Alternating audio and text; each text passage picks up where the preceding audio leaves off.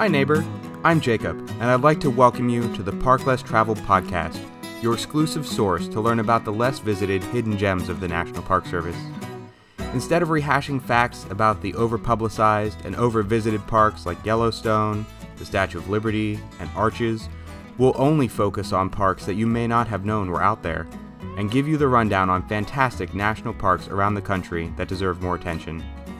As of the recording of this episode, there are a staggering 423 national parks in the United States, and more are added every year.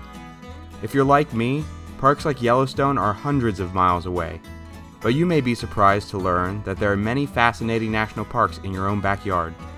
So what are you waiting for? Join me as we explore these national treasures.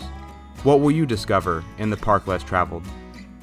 Before we dive into this episode's parks, I just want to mention that this podcast has been made possible by a generous grant from Nature Valley through the National Park Conservation Association. Thank you for joining me for episode 3, where we're going to take a look at a fascinating park that often gets overlooked in the field of African American history.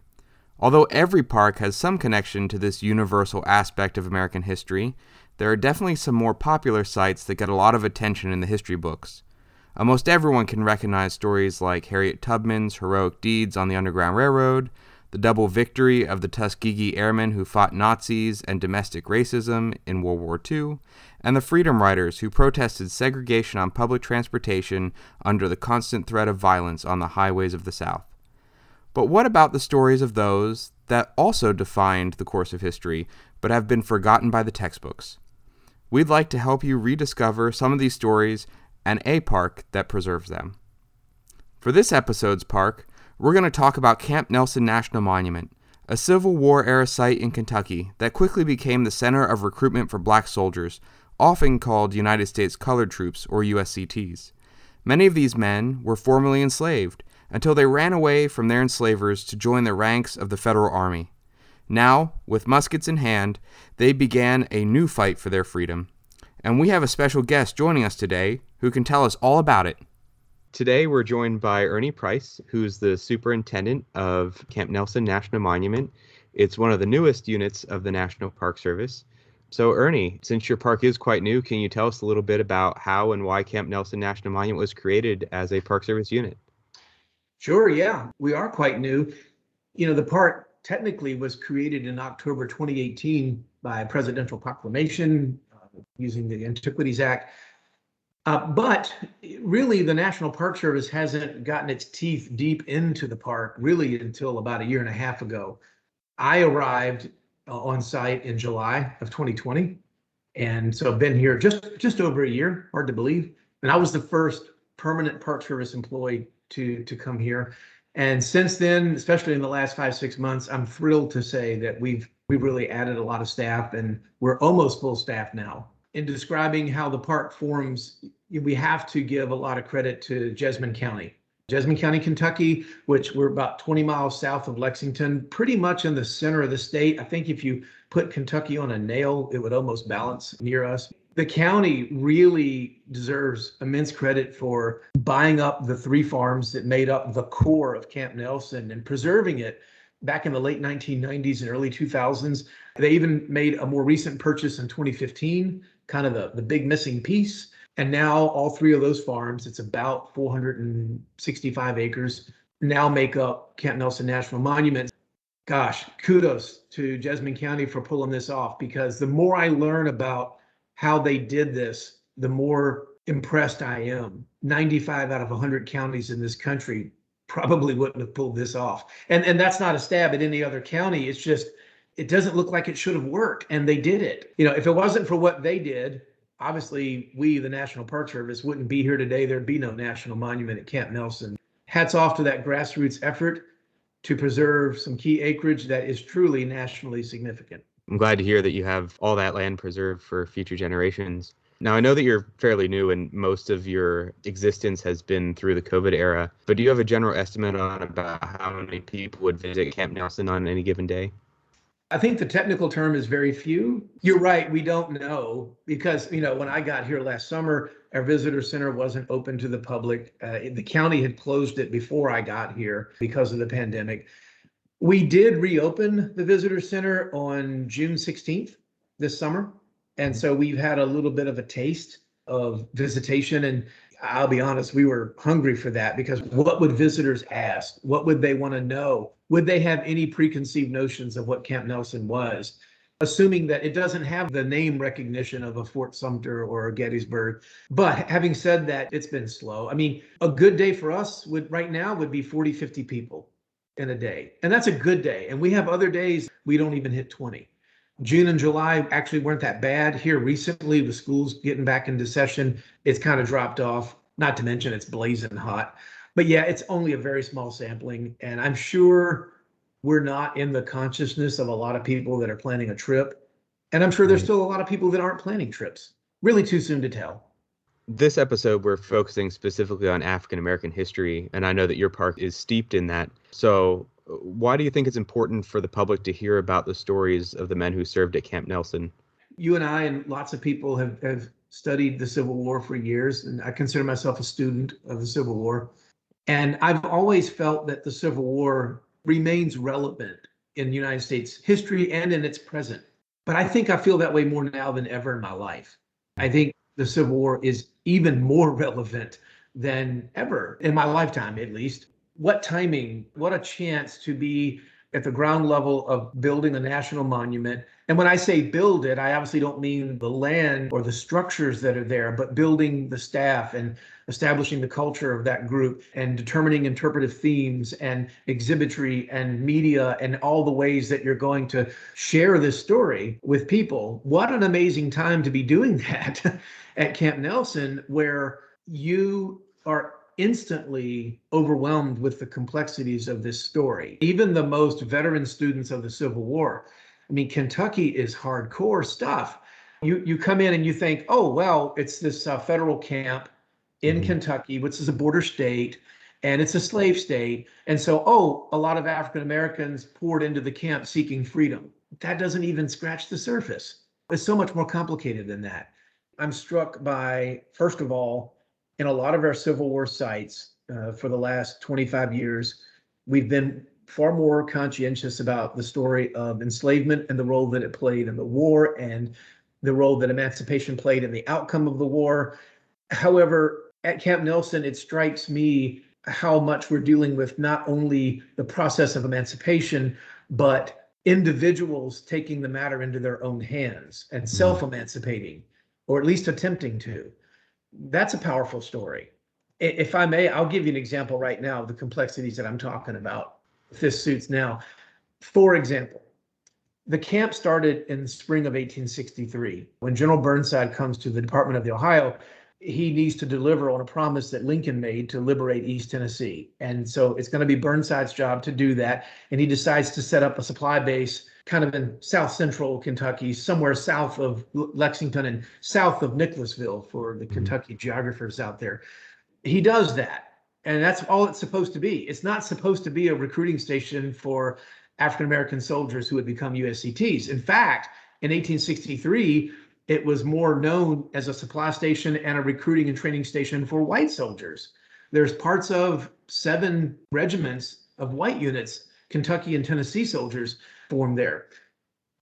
But as you go on into the summer and fall of 63, this camp is large. It's 4,000 acres. It's over 300 buildings. There's a series of entrenchments and earthworks that are built to protect the fort.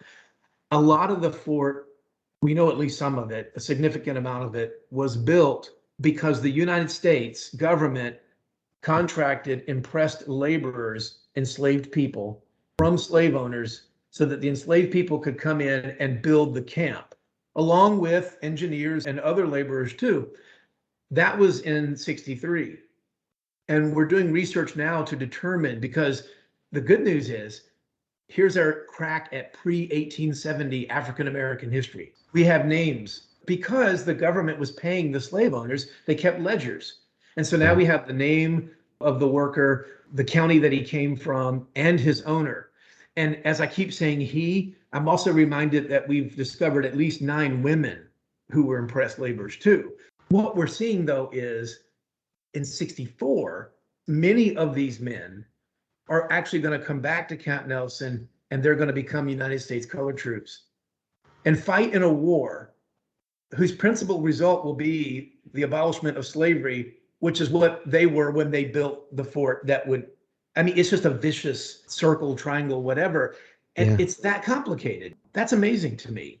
Sounds like a lot to dig into and really get you thinking about what things were like on the ground there during this whole Right. process of emancipation. Are there any specific stories of some of those men that really stand out to you? I know that you're probably still doing a lot of research with it, but is there any name that you would associate having a unique story? You're right. We're learning this on a daily basis, and there are a lot. I think of Gabriel Burdett. He was down in Garrard County, which is just south of Jessamine County, and he was a member of I say integrated church, but it was a church that had the white congregation and there was a black congregation within it that was allowed to exist. And he even had the permission to deliver sermons to the black congregation and developed his gift. And then we found his name on the list of impressed laborers. So he gets brought to Camp Nelson. And then what's going to happen later, though, he's going to be principal in creating a congregation inside the home for colored refugees, it was known. So, I just a moment ago, I focused on the men who became USCT soldiers, but there's lots of other men, too young, too old, women, children, that are going to become refugees at Camp Nelson, people who won't become soldiers. But the role of the church, Gabriel Burdett kind of leading this charge. There's also another man named John Fee. He's actually white, and he comes into the camp, and his mission is to establish a school. And he was an abolitionist before and during the war, but his idea was the abolition of slavery by itself wasn't enough. If you don't bring education to tag along with that emancipation, what are you really doing in the end? What's the change? How could things really change? So these two guys are leading these movements within the camp, and they're met with resistance at times. They have successes at times, and their stories will continue at Camp Nelson after the Civil War. And that's another message I would like to share here, is that Camp Nelson is very much a Civil War park. But there's two things that are very unique about it. One, there's no battlefield. And two, the story doesn't end in 1865. The camp will close in the summer of 1866. Here at the National Monument, the story goes beyond that because some of the United States colored troops and their families won't have any place to go when the camp closes.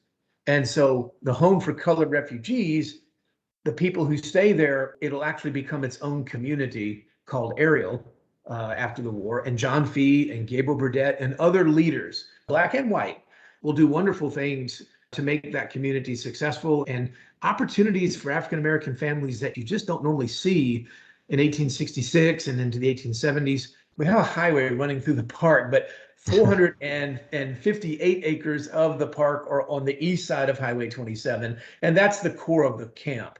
But there are 7 acres on the other side of the highway, and that turnpike was there during the Civil War, the Lexington-Danville Turnpike.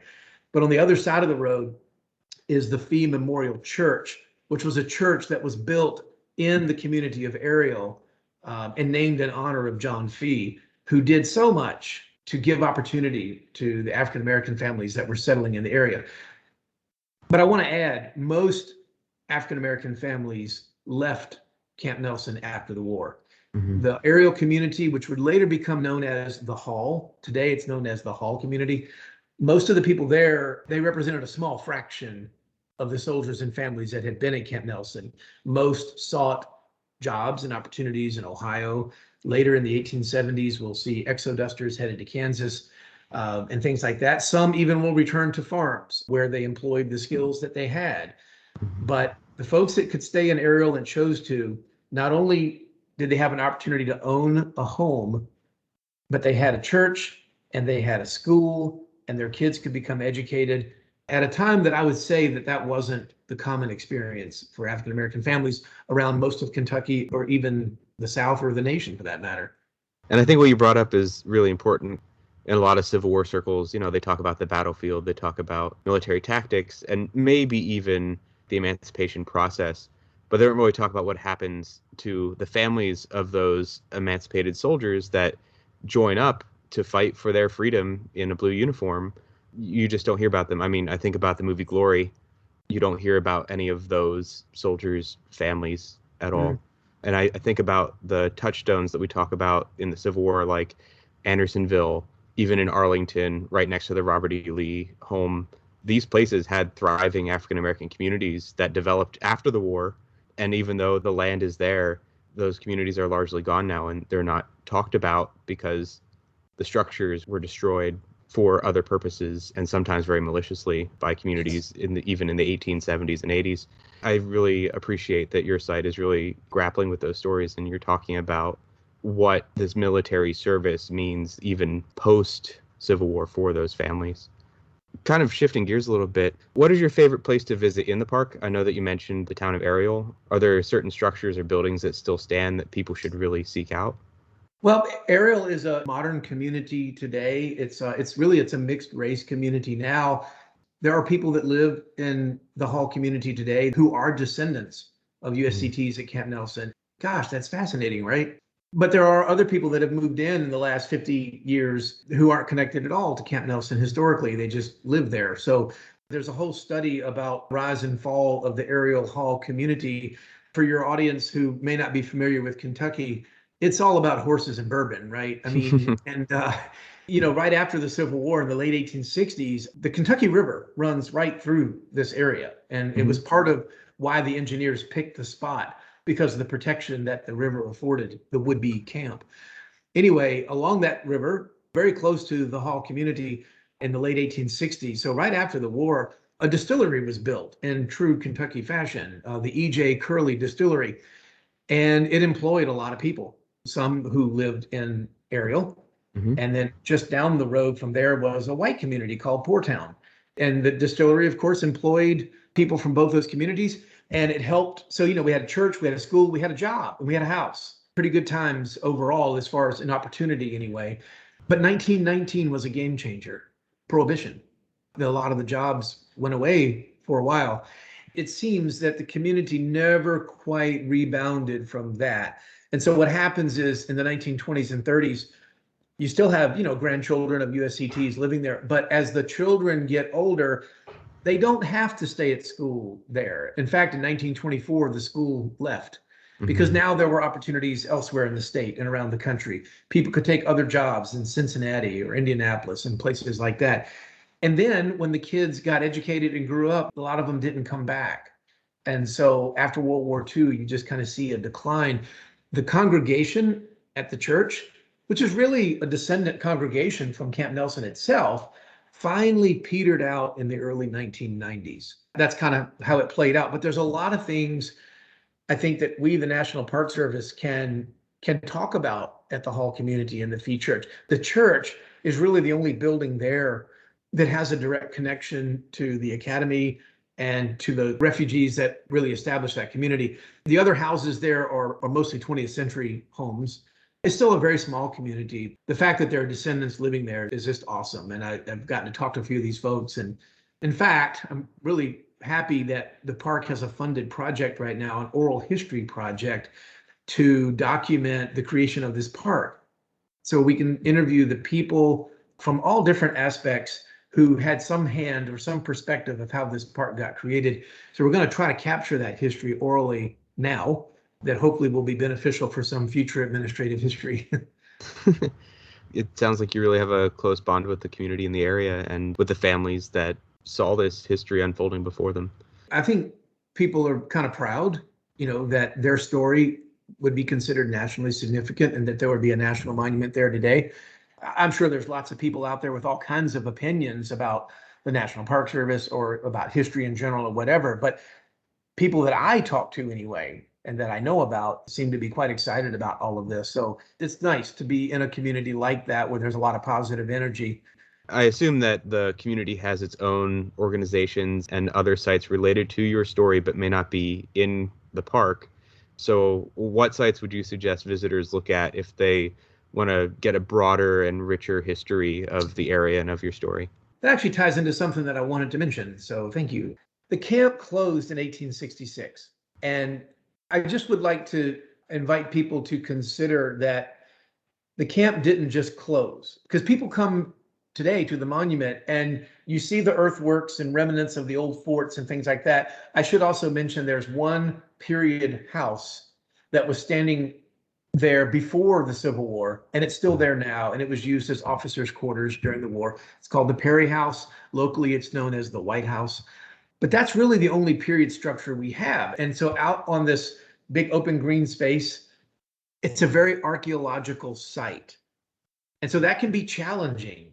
You show up and you're thinking, oh, this was basically a city. It was an industrial center.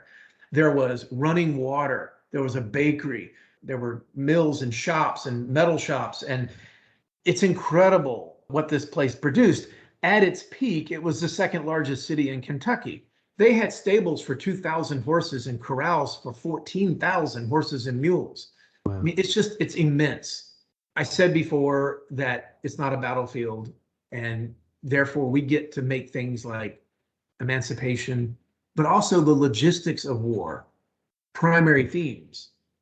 And that logistics story is amazing in itself. And all parks have that, right? I mean, those armies don't just show up at Gettysburg. But here at Camp Nelson, you can actually get into how did you move all that material to Knoxville, Tennessee for the Eastern Tennessee campaign? How much did those wagons hauling 2,500 pounds, and you need 150 wagons? And then, how many horses does that take? And oh my gosh, I'm sorry, I'm straying from the question.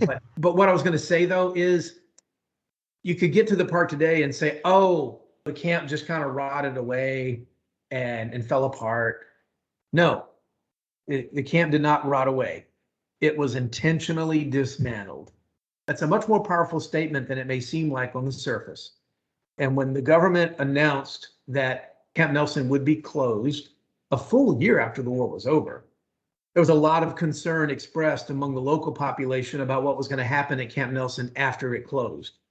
Dr. Amy Taylor at the University of Kentucky wrote a book called Embattled Freedom, and it talks a lot about the experiences of African Americans coming into federal camps like Fort Monroe and Helena, Arkansas. And Camp Nelson is about a third of her book too. So it's a good read to begin thinking about the issues that faced formerly enslaved people that made their way into this camp. What were they faced with? It was often not pleasant. It wasn't just this welcome arms of freedom. She does a great job of addressing that, but she also talks about that the pressure on the government to not only close the camp, but dismantle it, and to make sure that refugees didn't stay around, that this was not going to become some haven for formerly enslaved people. And she makes the point that there's almost an intersection where the government is faced with what to do at a place like Camp Nelson. And there's other places like Camp Nelson around the country. And what history shows us is that the choice was made, and it was to dismantle the camp and discourage any formerly enslaved people staying in the area. And the land would revert back to the people who originally owned it, which is understandable, but in many cases were slaveholders and or supporters of the Confederacy. And that was the choice that was made in the summer of 1866. And so we talked earlier about the relevance of the site, and that's, wow, 2021, what an interesting time to be talking about a story like that and to examine it for what it is and what's behind that, and to learn something about ourselves, that these things that we talk about today are not new. They have history, they have roots. Camp Nelson is a place to explore that. Now, to answer your question, when the camp was dismantled, there were soldiers and civilians, interestingly enough, white and black, that were buried in the camp cemetery known as Graveyard Number 1, kind of on the northern end of the camp, which is in the monument today. And then there's an obelisk there today marking the site of Graveyard Number 1. But in 1866, when the camp was closed, dismantled, the government also specifically took the 217 soldiers that were buried in Graveyard Number 1 and reinterred them to the southern part of the camp and called it Graveyard Number 2. And then in 1868, that military cemetery would become known as Camp Nelson National Cemetery, which is still there today. And it's still a functioning cemetery. There are funerals there every day. There's one today, in fact. In that cemetery, There are about 2,500 Civil War soldiers from Perryville, soldiers that died in Camp Nelson. Again, white and black. There's a lot of Ninth Corps soldiers that do time at Camp Nelson, and some of them die while they're there. There's a lot of USCTs. There's over 800 USCTs buried at Camp Nelson National Cemetery. Pretty much the whole southern boundary of the National Monument is the cemetery. And the cemetery was also part of the camp in the 1860s. So I think it's kind of nice. It's poetic that the National Cemetery was actually put on the grounds of Camp Nelson, and that there's such an indelible link between the camp and the cemetery. And people can visit both today. They're right next to one another. And you said that when those soldiers were buried, they were buried in an integrated way. They weren't separated out from each other. Yes and no. The rows are segregated. So it'll be a whole row of USCTs or a whole row of white soldiers, but they are in the same section of the old cemetery. So I guess partially, maybe, it's not random. They are sectioned off by rows. And so they are segregated, I would say, but they are both in that old section. So as you walk around that section of the cemetery, you'll see the USCTs and white Civil War soldiers too. That's an integral part. There are a lot of other things that you can see for the hardcore military students. The military installation in central Kentucky before Camp Nelson was an area called Camp Dick Robinson, and it's about 9 miles south of present-day Camp Nelson. That was the first kind of federal installation in that part of the state. It was controlled by General Bull Nelson. He was in charge there. He would later be killed in Louisville by another federal officer named General Jefferson Davis, of all things. But so Camp Nelson is actually named after Bull Nelson. But he was down at Camp Dick Robinson. So that's another place. There's a number of state historical markers down there that marks that location. There's an original building down there too. So that's worth seeing. And then more broadly, about an hour and 15 minutes south of us is Mill Springs Battlefield, another new national monument, an 1862 battle there. So a precursor to Camp Nelson. But if you're coming from out of state and you're interested in the Civil War, there's a whole corridor in central Bluegrass, Kentucky, it's called, between Mill Springs and Perryville and Richmond, Kentucky, and Camp Nelson, Abe Lincoln birthplace, and the Mary Todd Lincoln home in Lexington. There's all of that. And if you like, a lot of this is along the Bourbon Trail here in Kentucky. There's dozens of distilleries. I mentioned the E.J. Curley distillery to you earlier in this conversation. It closed down, I think, in the 1960s. But next year they're reopening. Camp Nelson will be on the Bourbon Trail. That's great that you can then tell that part of the history again. Exactly. I mean, I think it's really cool because I think that's going to tie in really well with the Ariel and Hall story. Yeah, and I like how you talked about, the Civil War being very active in Kentucky, because for a lot of the people listening from Indiana and Ohio and Tennessee, they think they have to make a trip to central Virginia to visit a Civil War battlefield, but there's probably sites much, much closer to them than they even anticipated or realized. So thank you for making that plug. Absolutely. Camp Nelson is really a late war park because it's not really established until the summer of '63. And the big USCT story, which is what makes it a national monument, that's really an 1864 and 1865 story. So I feel like we're a late war park, but a lot of Kentucky in terms of battlefields, it's basically 1862. And not to mention Morgan's raids into Kentucky too. So there's a lot of stuff to see in Kentucky. If you're a battlefield aficionado or just a Civil War student in general, there's a lot to see here. And now there's 2 new national park units to boot. So if you're into passport stamps or Unigrid brochures, come get them. Although we don't have our Unigrid yet, but we do have a passport stamp. And now a break for this episode's featured trivia question. Are you ready? There is a national park dedicated to the African American men who served as the country's first park rangers. Which park is it?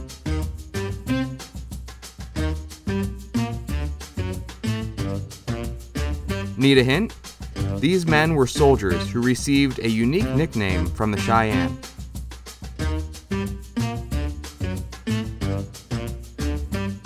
The national park dedicated to the African American soldiers who served as the country's first park rangers is Charles Young Buffalo Soldiers National Monument in Wilberforce, Ohio.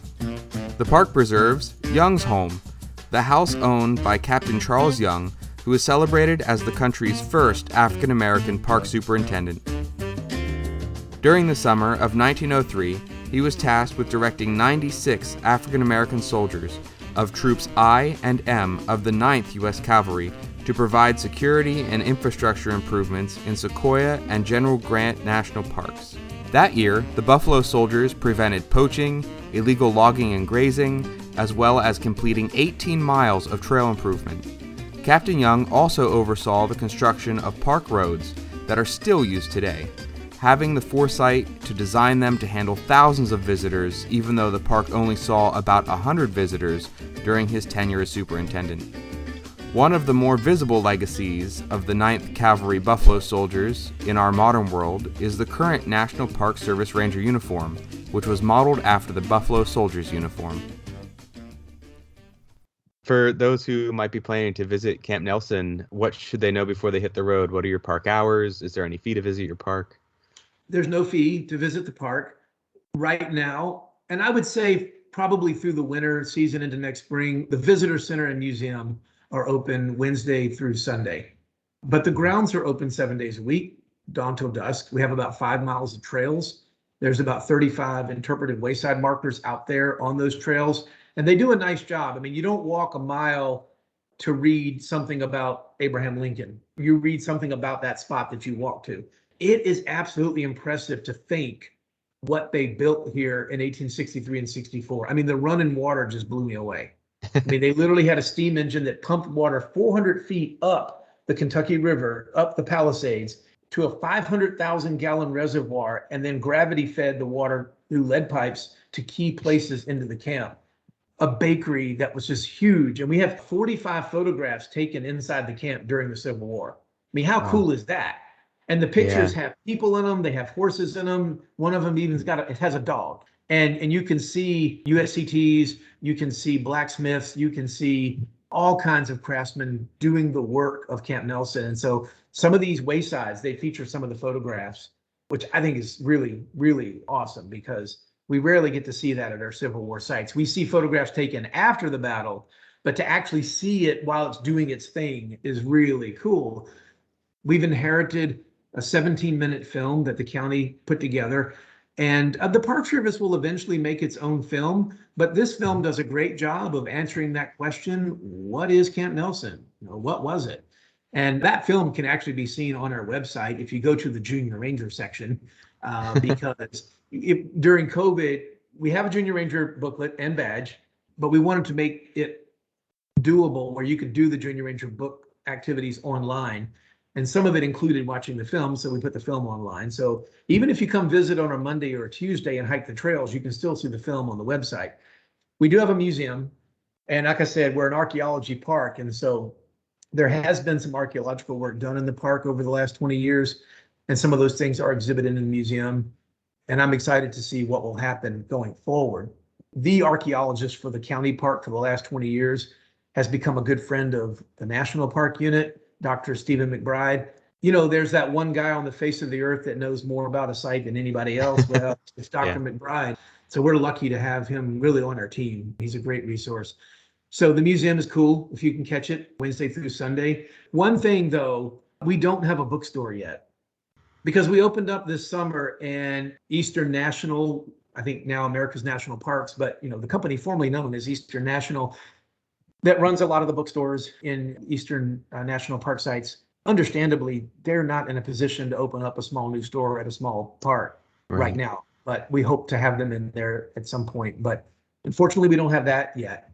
The White House that I mentioned, period structure, there's a lot of work that we'll be doing in that house. So it's not open to go inside of yet, but the long-term plan is to have it open and to have it furnished as the officers' quarters that it was in the mid-1860s. We just acquired 85 acres of one of the farms that's in the middle of the monument. Literally, the monument has just become whole. I'm talking less than a month ago. There's a lot to do, and we'll be developing more trails, conducting archaeological surveys out on the landscape to understand more precisely where things were. But you mentioned favorite places in the park.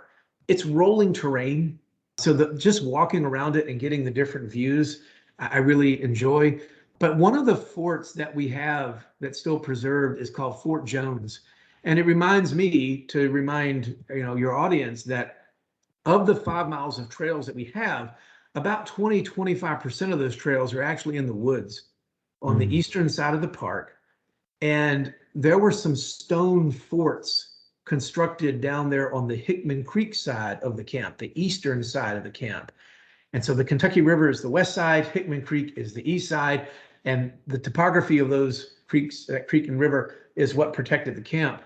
The forts were built on the northern part of the camp that wasn't protected by a river or a creek. But Fort Jones is a well-preserved fort, and a lot of its features are made out of stone.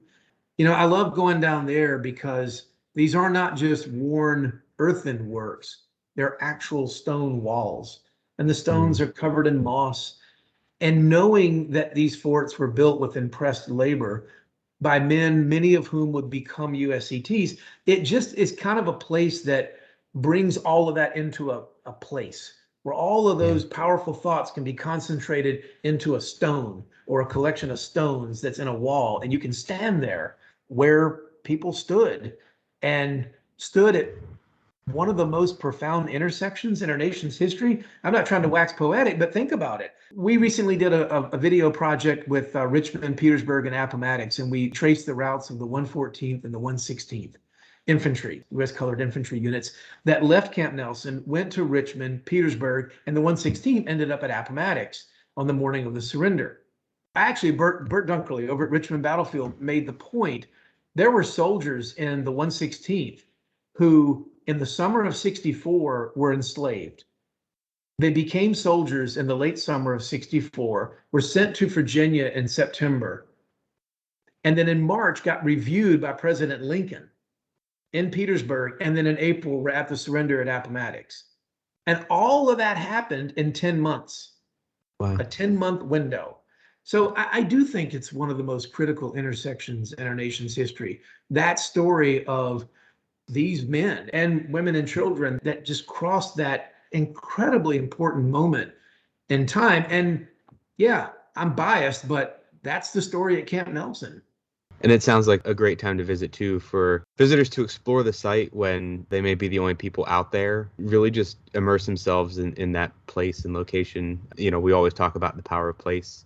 Right. That's really unique right now. And then maybe, those visitors come back in 5, 10, 20 years Oh, yeah. and see how things have changed and the development that's happened and how the Park Service continues to improve the site and tell the story in different and new and exciting ways as more research is done. Yeah, that's a great point. And some of our local visitors in the greater Lexington area who visit us, that's exactly what we tell them. It's like, hey, thanks for coming. Thanks for visiting us. And we love hearing questions Mm. because we want to know what our visitors are thinking and what their questions are. When you go to Fredericksburg, they've been talking to visitors for decades and decades and decades, and they kind of know how to interpret that site and have some idea of how people process the stories at Fredericksburg and other well-known and established Civil War sites. I don't know really what people will ask and want to know about Camp Nelson, which is part of the excitement. But yeah, we invite them, say, hey, thanks for coming, but come back in even 1 year, and especially 2, 3, or 5 years, come back and there should be different trails, new exhibits, maybe a new film, and who knows what else we will have done out on the landscape archaeologically or, restoring some landscapes in some places, anything to make that visual connection and take advantage of these 45 photographs that we have, right? And go out there and stand in the spots where the cameramen stood and Mm. see the landscape as they saw it, and so many other exciting opportunities.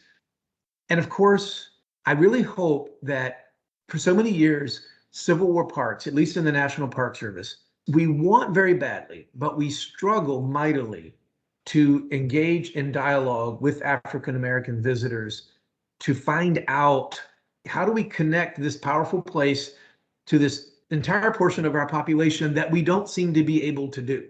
And it's just complicated, period. It just is. I find myself saying a lot these days, it's not enough to want to engage non-white audiences. I mean, a lot of us want to. The challenge is, though, actually doing it.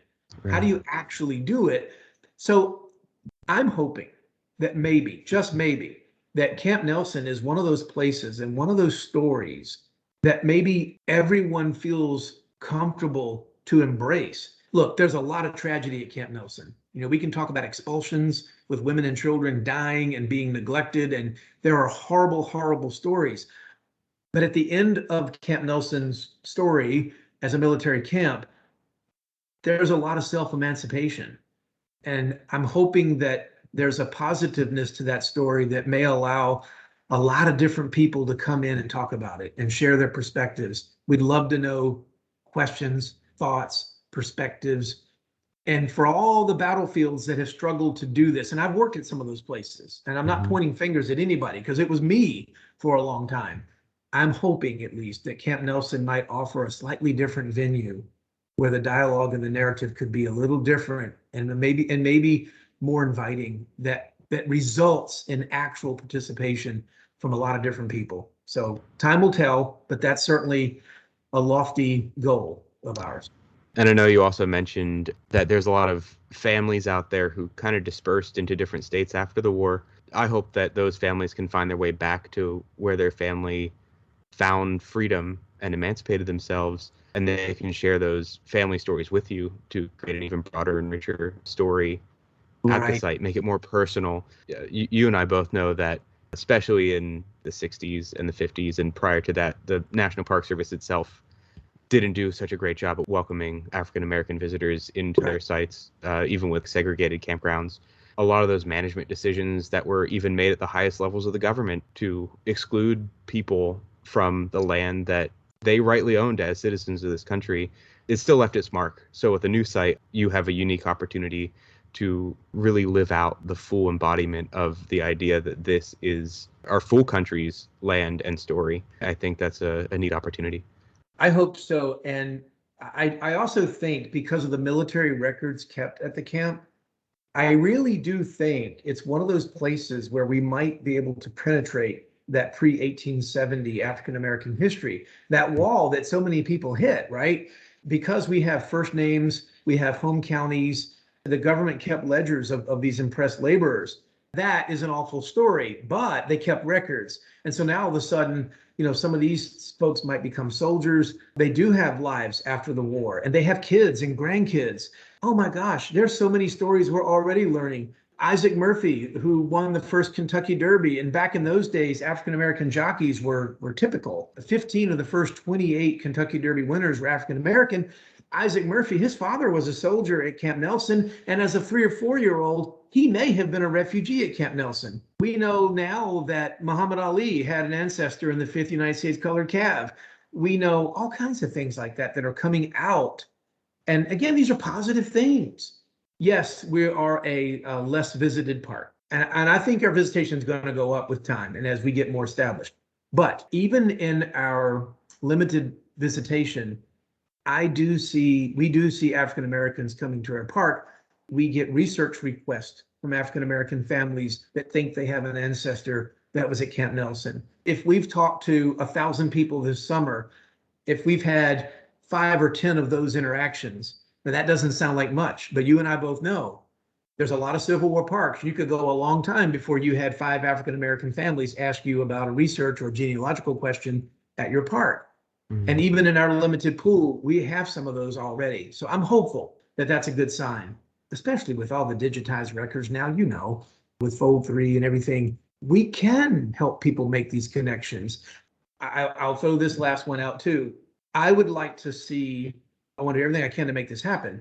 Camp Nelson National Monument also become a research center. That this ought to be the place where you can come to visit a time before 1870. At least if you have connections. Talking to our young staff already, we're doing research. We're trying to find these things out and capture them and organize this information. But some of it's coming to us. Sometimes people are bringing these things to us. And so if we're that light that the moths are coming to, all right, then we have a responsibility to capture that information in an organized way and make it available to the future. We run across stories all the time about soldiers who were at Camp Nelson, and then we find out something that they did after the war that's not in a record. It's a mountain of a task, but it seems important to do that because we saw with the Civil War Soldiers and Sailors Project 40 years ago that that's one powerful way that people connect to the Civil War is understanding that they had ancestors that played roles in it. And that's been tough for our African American neighbors to do that. But I really think that Camp Nelson can be a place where that could be, you could break through that ceiling there and start to make real connections. It's a lofty aspiration, but I think it's one we need to try because Camp Nelson is very unique in that way. So I think with that uniqueness comes the responsibility to try to capture it. And I think your site is well situated and set up to realize that the fact that you even just have the names of the people who were enslaved to build the site, that means so much to those family members who can actually make those connections and actually do research back to their ancestors. Yeah, and think about it too. They have the name of the owners and the home county. So now you've got slave census records that you can now jump from that labor list and go back to an earlier slave census and see the 23-year-old male that was living in Woodford County at such and such a household. And that's really a powerful leap that you couldn't have made from the 1870 census. You know, we get excited about this opportunity.